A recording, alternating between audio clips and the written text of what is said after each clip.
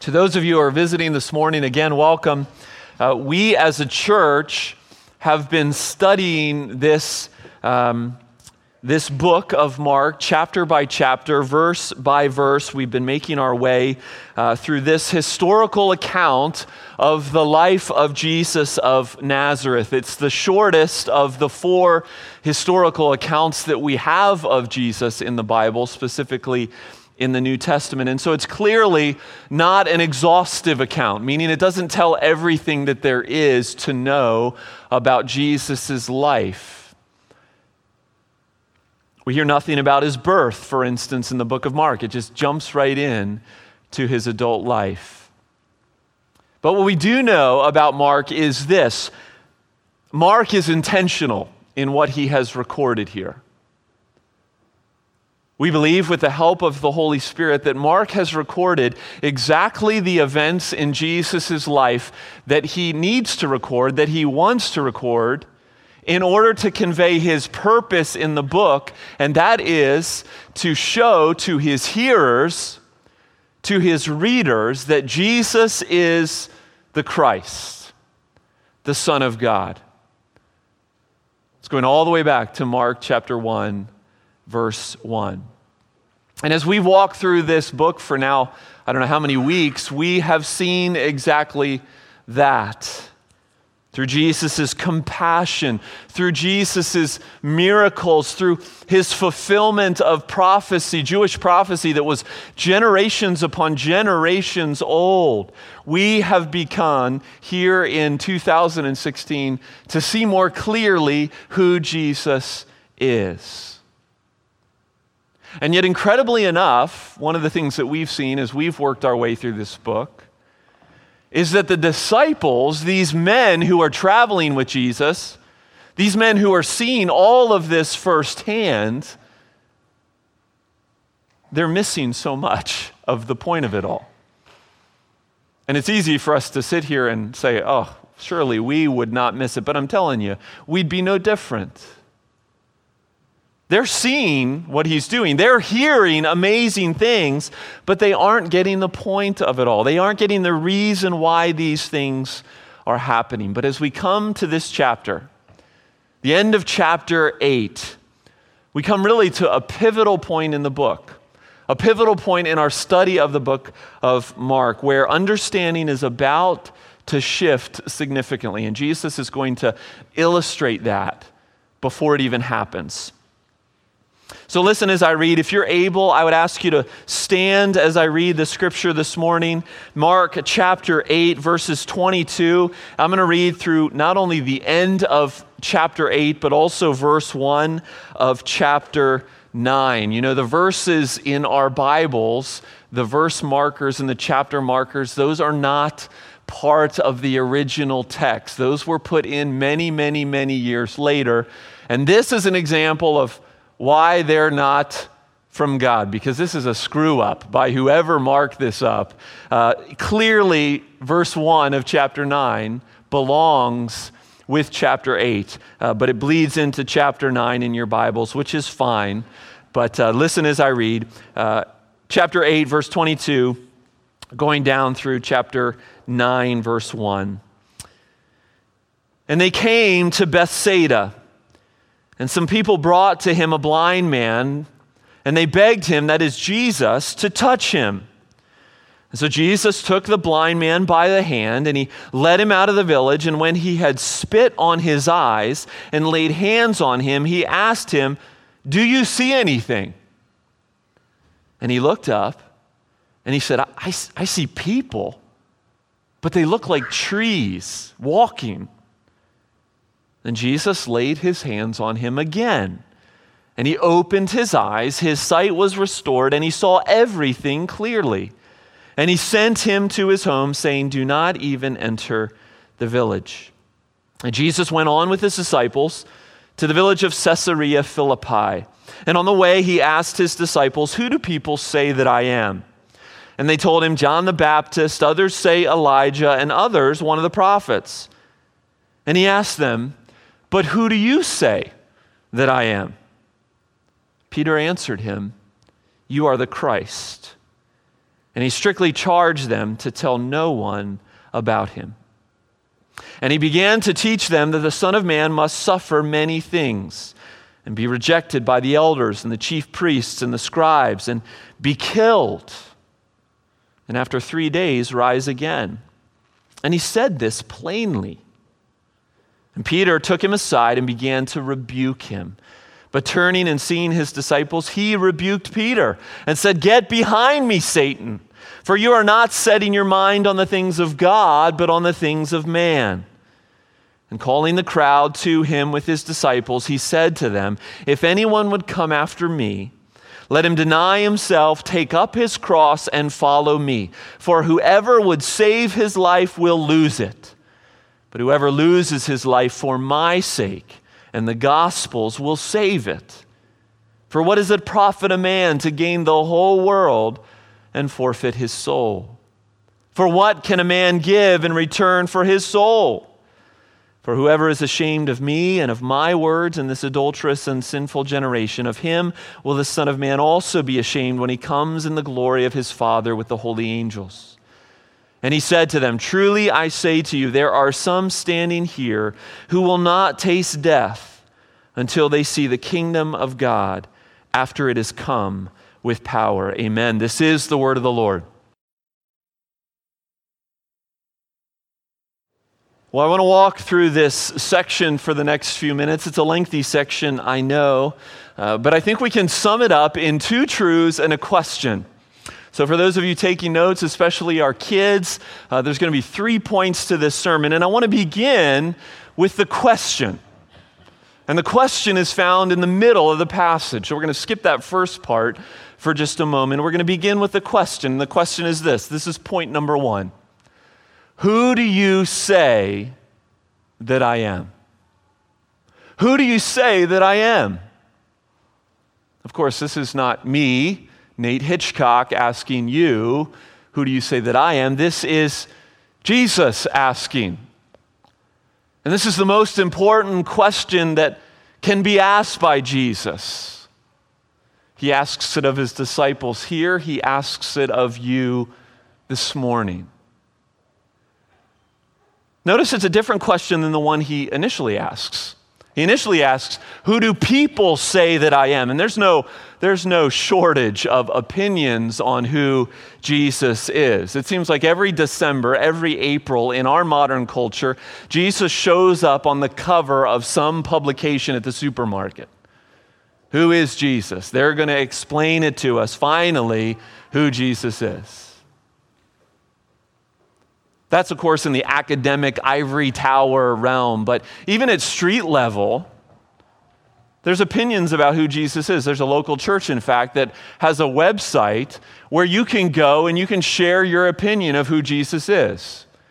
And they let you. Jesus is blank. You fill in the blank. So I decided to go to the website, get a couple opinions. Jesus is a myth. Jesus is an escape for people who can't handle reality. Jesus is an inspiration towards truth, towards goodness. Jesus is irrelevant. Everybody's got an opinion about Jesus. In his own day, they had their own opinions. Some people, the disciples said, they thought he was the Old Testament prophet.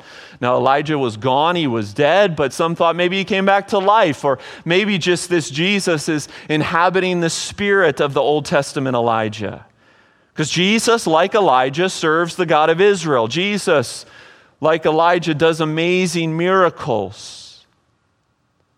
Some in the day of Jesus, in the day of the disciples, said Jesus was John the Baptist. He too was dead, but maybe he's come back to life. Jesus, like John the Baptist used to do, can really draw a crowd. Jesus preaches a similar message: repent, for the kingdom of God is at hand. See, we don't have the same context as the disciples did here, but we have no shortage of opinions. Many in our day think that Jesus is a good moral teacher. Jesus is a man of compassion. Jesus is a revolutionary figure. And if we take the ancient opinions of Jesus that the disciples said, if we take our modern opinions of Jesus that we hear on the street or on this website or even in your own mind, if we bring those two eras together, some of this is of course true. Jesus did do miracles. Jesus did serve the God of Israel. Jesus was a good preacher. Jesus was a man of compassion. Jesus was a revolutionary figure. But if we stop there, we're ultimately wrong because we haven't said the whole truth. It's like asking someone in Seattle, who is Russell Wilson? And they answer, well, he's a compassionate, community, conscious resident of Seattle who works for the Seahawks organization. Well, those are true. Yes, he's a resident of Seattle. Yes, he's community conscious, but there's so much more. See, Jesus knew that the answers to the first question that the disciples gave would be incomplete, which is why he follows up with the more pointed question, what do you believe? Who do you believe that I am? After all that you've seen, after all that I have taught you, who do you say that I am? And finally, Peter, collectively for the group, answers, you are the Christ. Now, Matthew adds in Matthew 16:17 that this answer of Peter has happened with God's help. That God helped Peter see this, but we say, finally, ding, ding, ding, ding, you've got it. Jesus is the Christ. He's not just some miracle worker. He's not just some sleight of hand musician. You are the one that God has promised to redeem his people, the anointed one. We get it. Well, they almost get it. And we'll get there in a moment. But before we move on, I don't want to leave this question alone in our own hearts. In the hearts of those of you sitting here this morning, because this is the crux of it all. This is the crux for everyone sitting here this morning. The question is not, what have you done? In other words, how good of a person are you? The question is, who do you say Jesus is? Of course, this is a can of worms. I mean, we could go so many different directions. We could talk about the resurrection. We could talk about the dozen or so other dozens of messianic pretenders who claim similar things to what Jesus claimed, and yet none of them had the impact upon civilization that Jesus and his followers did as this thing called the church birthed.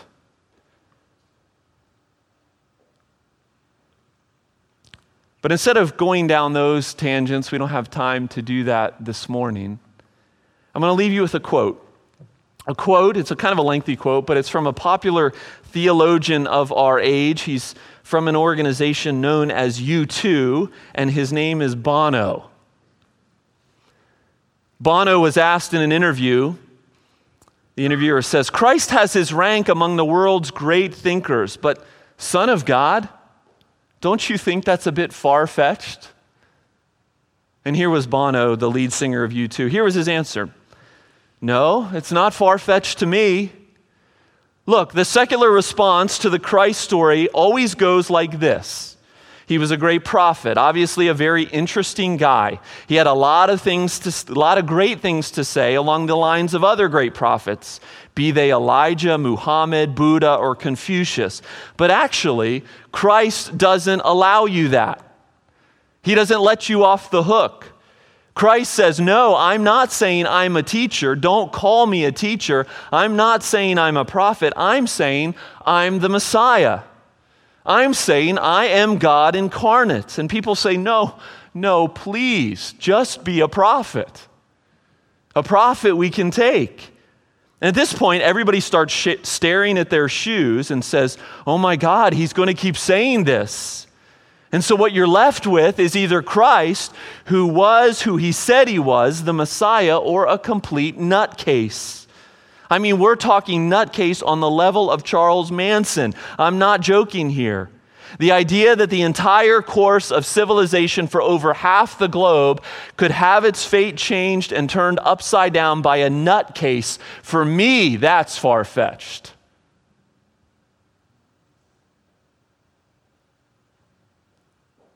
It's a great answer. Jesus said, I am the way, the truth, and the life.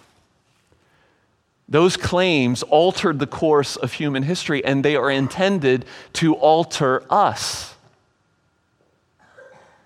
I am what you need, Jesus says. No one comes to the Father except through me. This is where we all must end up, and this is where we all must begin. Who do you say that I am?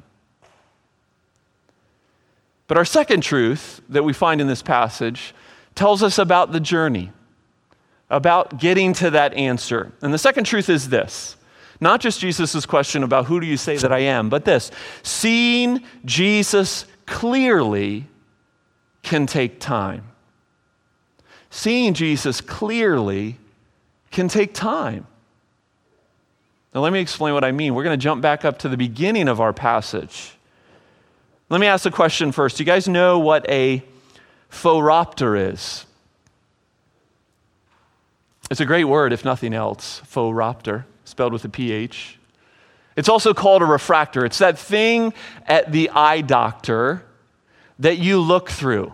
If you're a music fan, think Justin Timberlake's last album cover, right? That thing that he looks through, that you look through with the eye doctor as you're looking at the chart. And as you begin to look through that thing, it's all blurry, right? And then the doctor,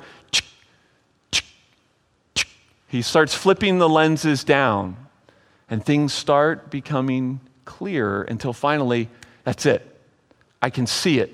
It's crystal clear. You see, that is the journey that the disciples have been on. Well, we could say for all of their time with Jesus, but specifically this last chapter. It really began back in chapter 7, most pointedly, most acutely. Those of you who have been here, remember back in chapter 7, just about a chapter ago, Jesus healed a deaf man. Jesus was presented with this man. This man couldn't hear, he couldn't speak. And so what does Jesus do? Do you remember? Jesus led him away from the crowds with his disciples. Jesus, oddly enough, we're not going to go into this, but Jesus spit. Jesus touched him. The man was healed.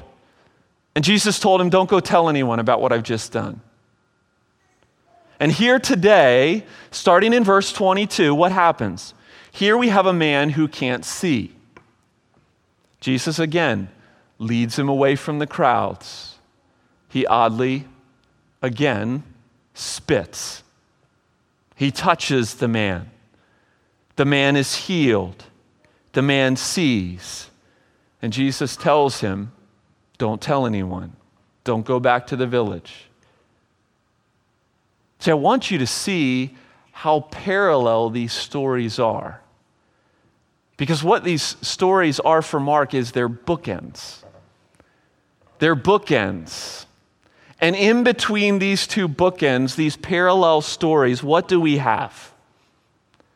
We have the disciples trying to figure out who the heck Jesus is. Remember last week we talked bread, bread, bread. It's all about bread. We're talking about bread. We're talking about leaven. We're talking about bread. Jesus is trying to communicate, I'm the bread that you need. And he keeps asking the disciples, do you understand? Do you see? And the reality is they don't understand. They don't see until that confession of Peter that we just looked at a minute ago. See, as we come to this miracle of Jesus and this man who is blind, it's the only time that Jesus seemingly fails at a miracle, right? It doesn't work. It's a two-stage miracle. we think, wow, did you just mess up, Jesus? Just didn't really put the juice through that arm like you normally do? No. Jesus is trying to make a point. He is illustrating a point, and the point is this. The disciples see vaguely, just like this man sees vaguely. In other words, seeing Jesus clearly can sometimes take time. In verse 18, he asks the disciples, "Do you not see?" In verse 23, he asks this man, "Do you see anything?" And the man answers, "Well, I see people, but they look like trees." If we were to ask the disciples to kind of bring that into their mind, into their psyche, they might say, well, we see Jesus like he's like a cedar. I mean, the dude is powerful, but we don't really understand what he's doing or what it all means.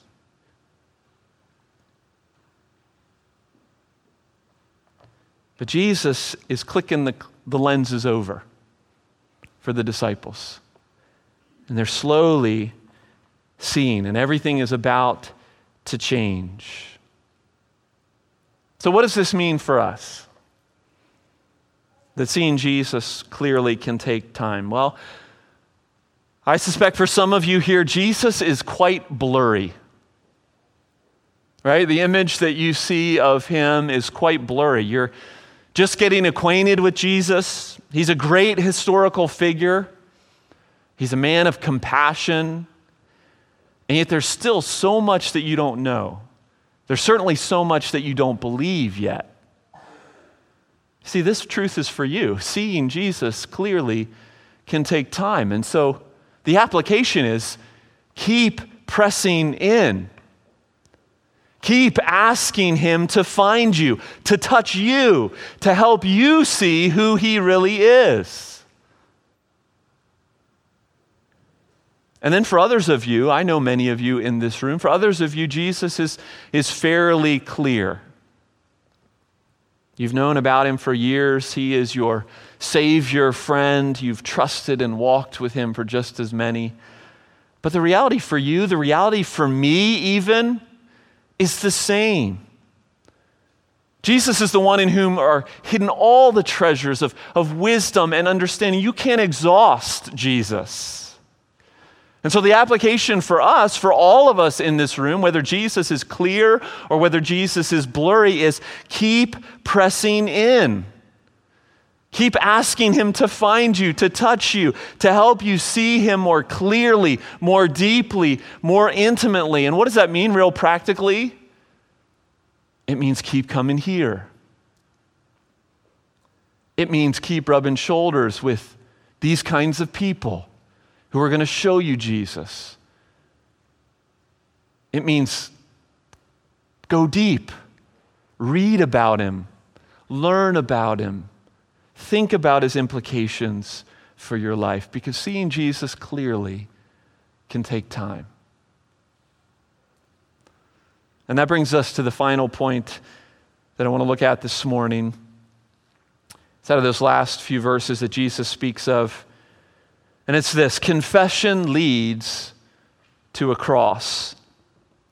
Confession leads to a cross. The disciples, as I said, they're so close. Peter's answer, "You are the Messiah." That's so close. But Jesus tells them in verse 30 not to tell anyone what they've just confessed. Why does Jesus do that?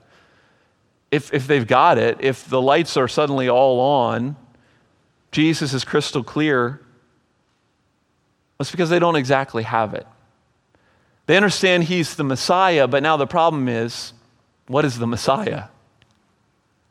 And Jesus has to redefine their expectations of who the Messiah is. You see, they recognize him as the long-awaited Savior of Israel,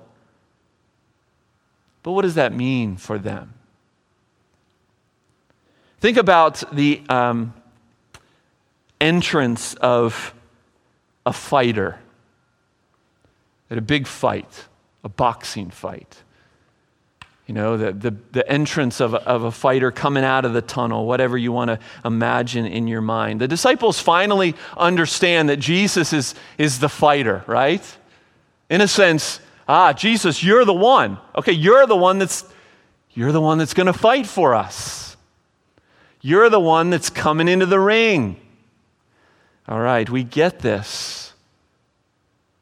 They're looking at the tunnel. They're waiting for him to come out. They're waiting for him to come out with his gloves on, bobbing and weaving, ready to get in the ring in their minds with the Romans of their day. And out of the tunnel comes Jesus, not bobbing and weaving, but he doesn't even have gloves on. And he tells them, I'm here. I'm here to fight, but I'm not going to throw a punch. Instead, I'm going to get obliterated. I'm just going to get knocked out in the ring. And the disciples are saying, what? Jesus, we just got that you're the fighter. You're the Messiah. And now you're telling us you're going to lose? Suffering, rejection, death. And then that last word, which is the most significant word, resurrection, that almost got lost in the first three. See, no one thought of the Messiah suffering. Even though the prophet Isaiah foretold it in passages familiar to many of us, it wasn't on their radar. And Jesus says in order to rescue them, he's got to die for them. And understandably, Peter is upset. This isn't Peter just raising his hand in class saying, Jesus, I think you might have gotten that wrong. I don't think that's what the Messiah is supposed to do. No, this is Jesus getting up out of his seat, grabbing the chalk, if you're my era, the whiteboard marker, if you're another era, out of Jesus' hand and saying, Jesus, sit down. Let me tell you how this is going to go down because you've got it wrong. And what does Jesus do? Jesus says, no, you sit down, Peter. You don't know how it's going to go down. And he uses some of the strongest language we can think about Jesus using. He says, get behind me, Satan. And we say, what is up, Jesus? And I think what we see here is, we see another glimpse of Jesus' humanity. Because you see what Peter is doing by saying, no, the Messiah will not suffer. You're here to kick some butt, is what you're here to do, Jesus.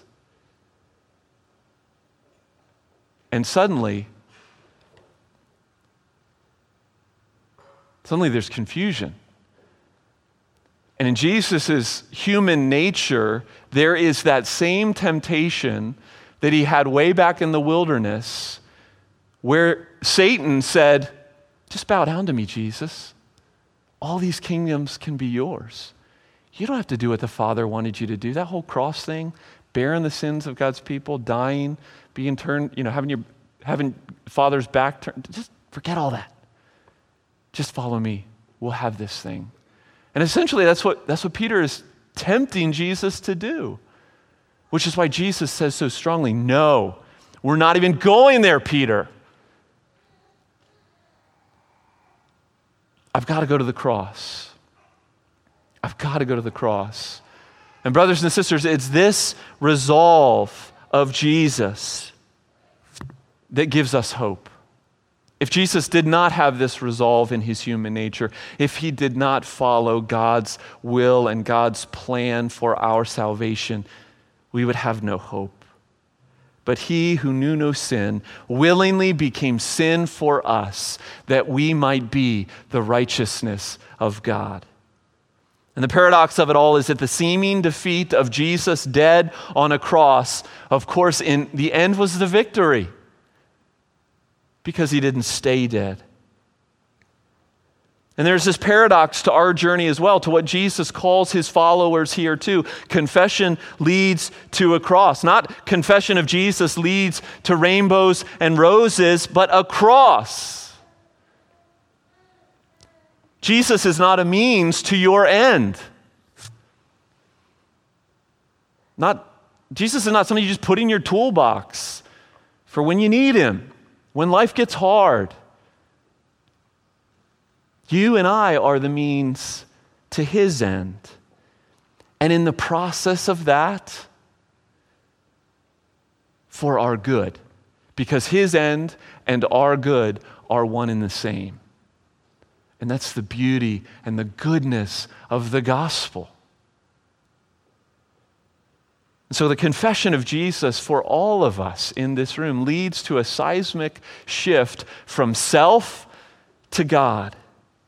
And this doesn't mean that we lose ourselves. This means that we find ourselves. Let me read you another quote from an author that we all know well, C.S. Lewis. He wrote this. He says, "The more we get what we call ourselves out of the way and let him, that is Jesus, take us over, the more truly ourselves we become. Our real selves are waiting for us in him. The more I resist him and try to live on my own, the more I become dominated by my own heredity and upbringing and surrounding and natural desires. In fact, what I so proudly call myself becomes merely the meeting place for trains of events which I never started and cannot stop." And so C.S. Lewis came to this conclusion in his own life, quoting him again, "Look for yourself, and you will find in the long run only hatred, loneliness, despair, rage, ruin, and decay. But look for Christ, and you will find him, and with him, everything else thrown in." Confession leads to a cross. Yet in that cross, there is joy. In that cross, there is peace. In that cross, we find ourselves. Jesus leaves his followers at the end of this passage with verse 1 of chapter 9. "Those standing here will not taste death until the kingdom of God comes in power." We don't have time to really unpack that and talk about what he's talking about. I don't know exactly what he's talking about. He could be talking about this transfiguration, this event that we're about to go to in the next chapter of Mark. Could be talking about the resurrection, could be talking about the coming of the Spirit at Pentecost. All of those are events where Jesus showed himself glorious. Whatever Jesus means here for those standing hearing his words, what he means for us and them is encouragement. Encouragement that his glory will be seen again. John 14 starts off, Jesus says to his followers, "Let not your hearts be troubled. Believe in God, believe also in me. I will come again, and I will take you to myself, that where I am, you may be also." And so there is hope. There is a future coming. And the question for us this morning is, when he returns, who will you have said that he is? Keep straining to see him. Keep straining to find yourself in him, that your soul might not be lost. That's the message for us this morning. Let's pray. Father in heaven, we thank you once again for your word. We thank you for these stories of Jesus, which paint this portrait so beautifully and so vividly of who he was and what he's about. And it doesn't answer every question that we might have about Jesus, but at least it gets us on the right path. And I pray for those here this morning, those who have heard these words. Holy Spirit, would you set them on the right path? Would you confirm the truth of these words in their hearts? Would you continue to give them strength and grace as they strain to see clearly who you are? That a true confession might be theirs. That a true cross might be theirs. But that in that death to self, there is actually life. Life in God. Life in Christ.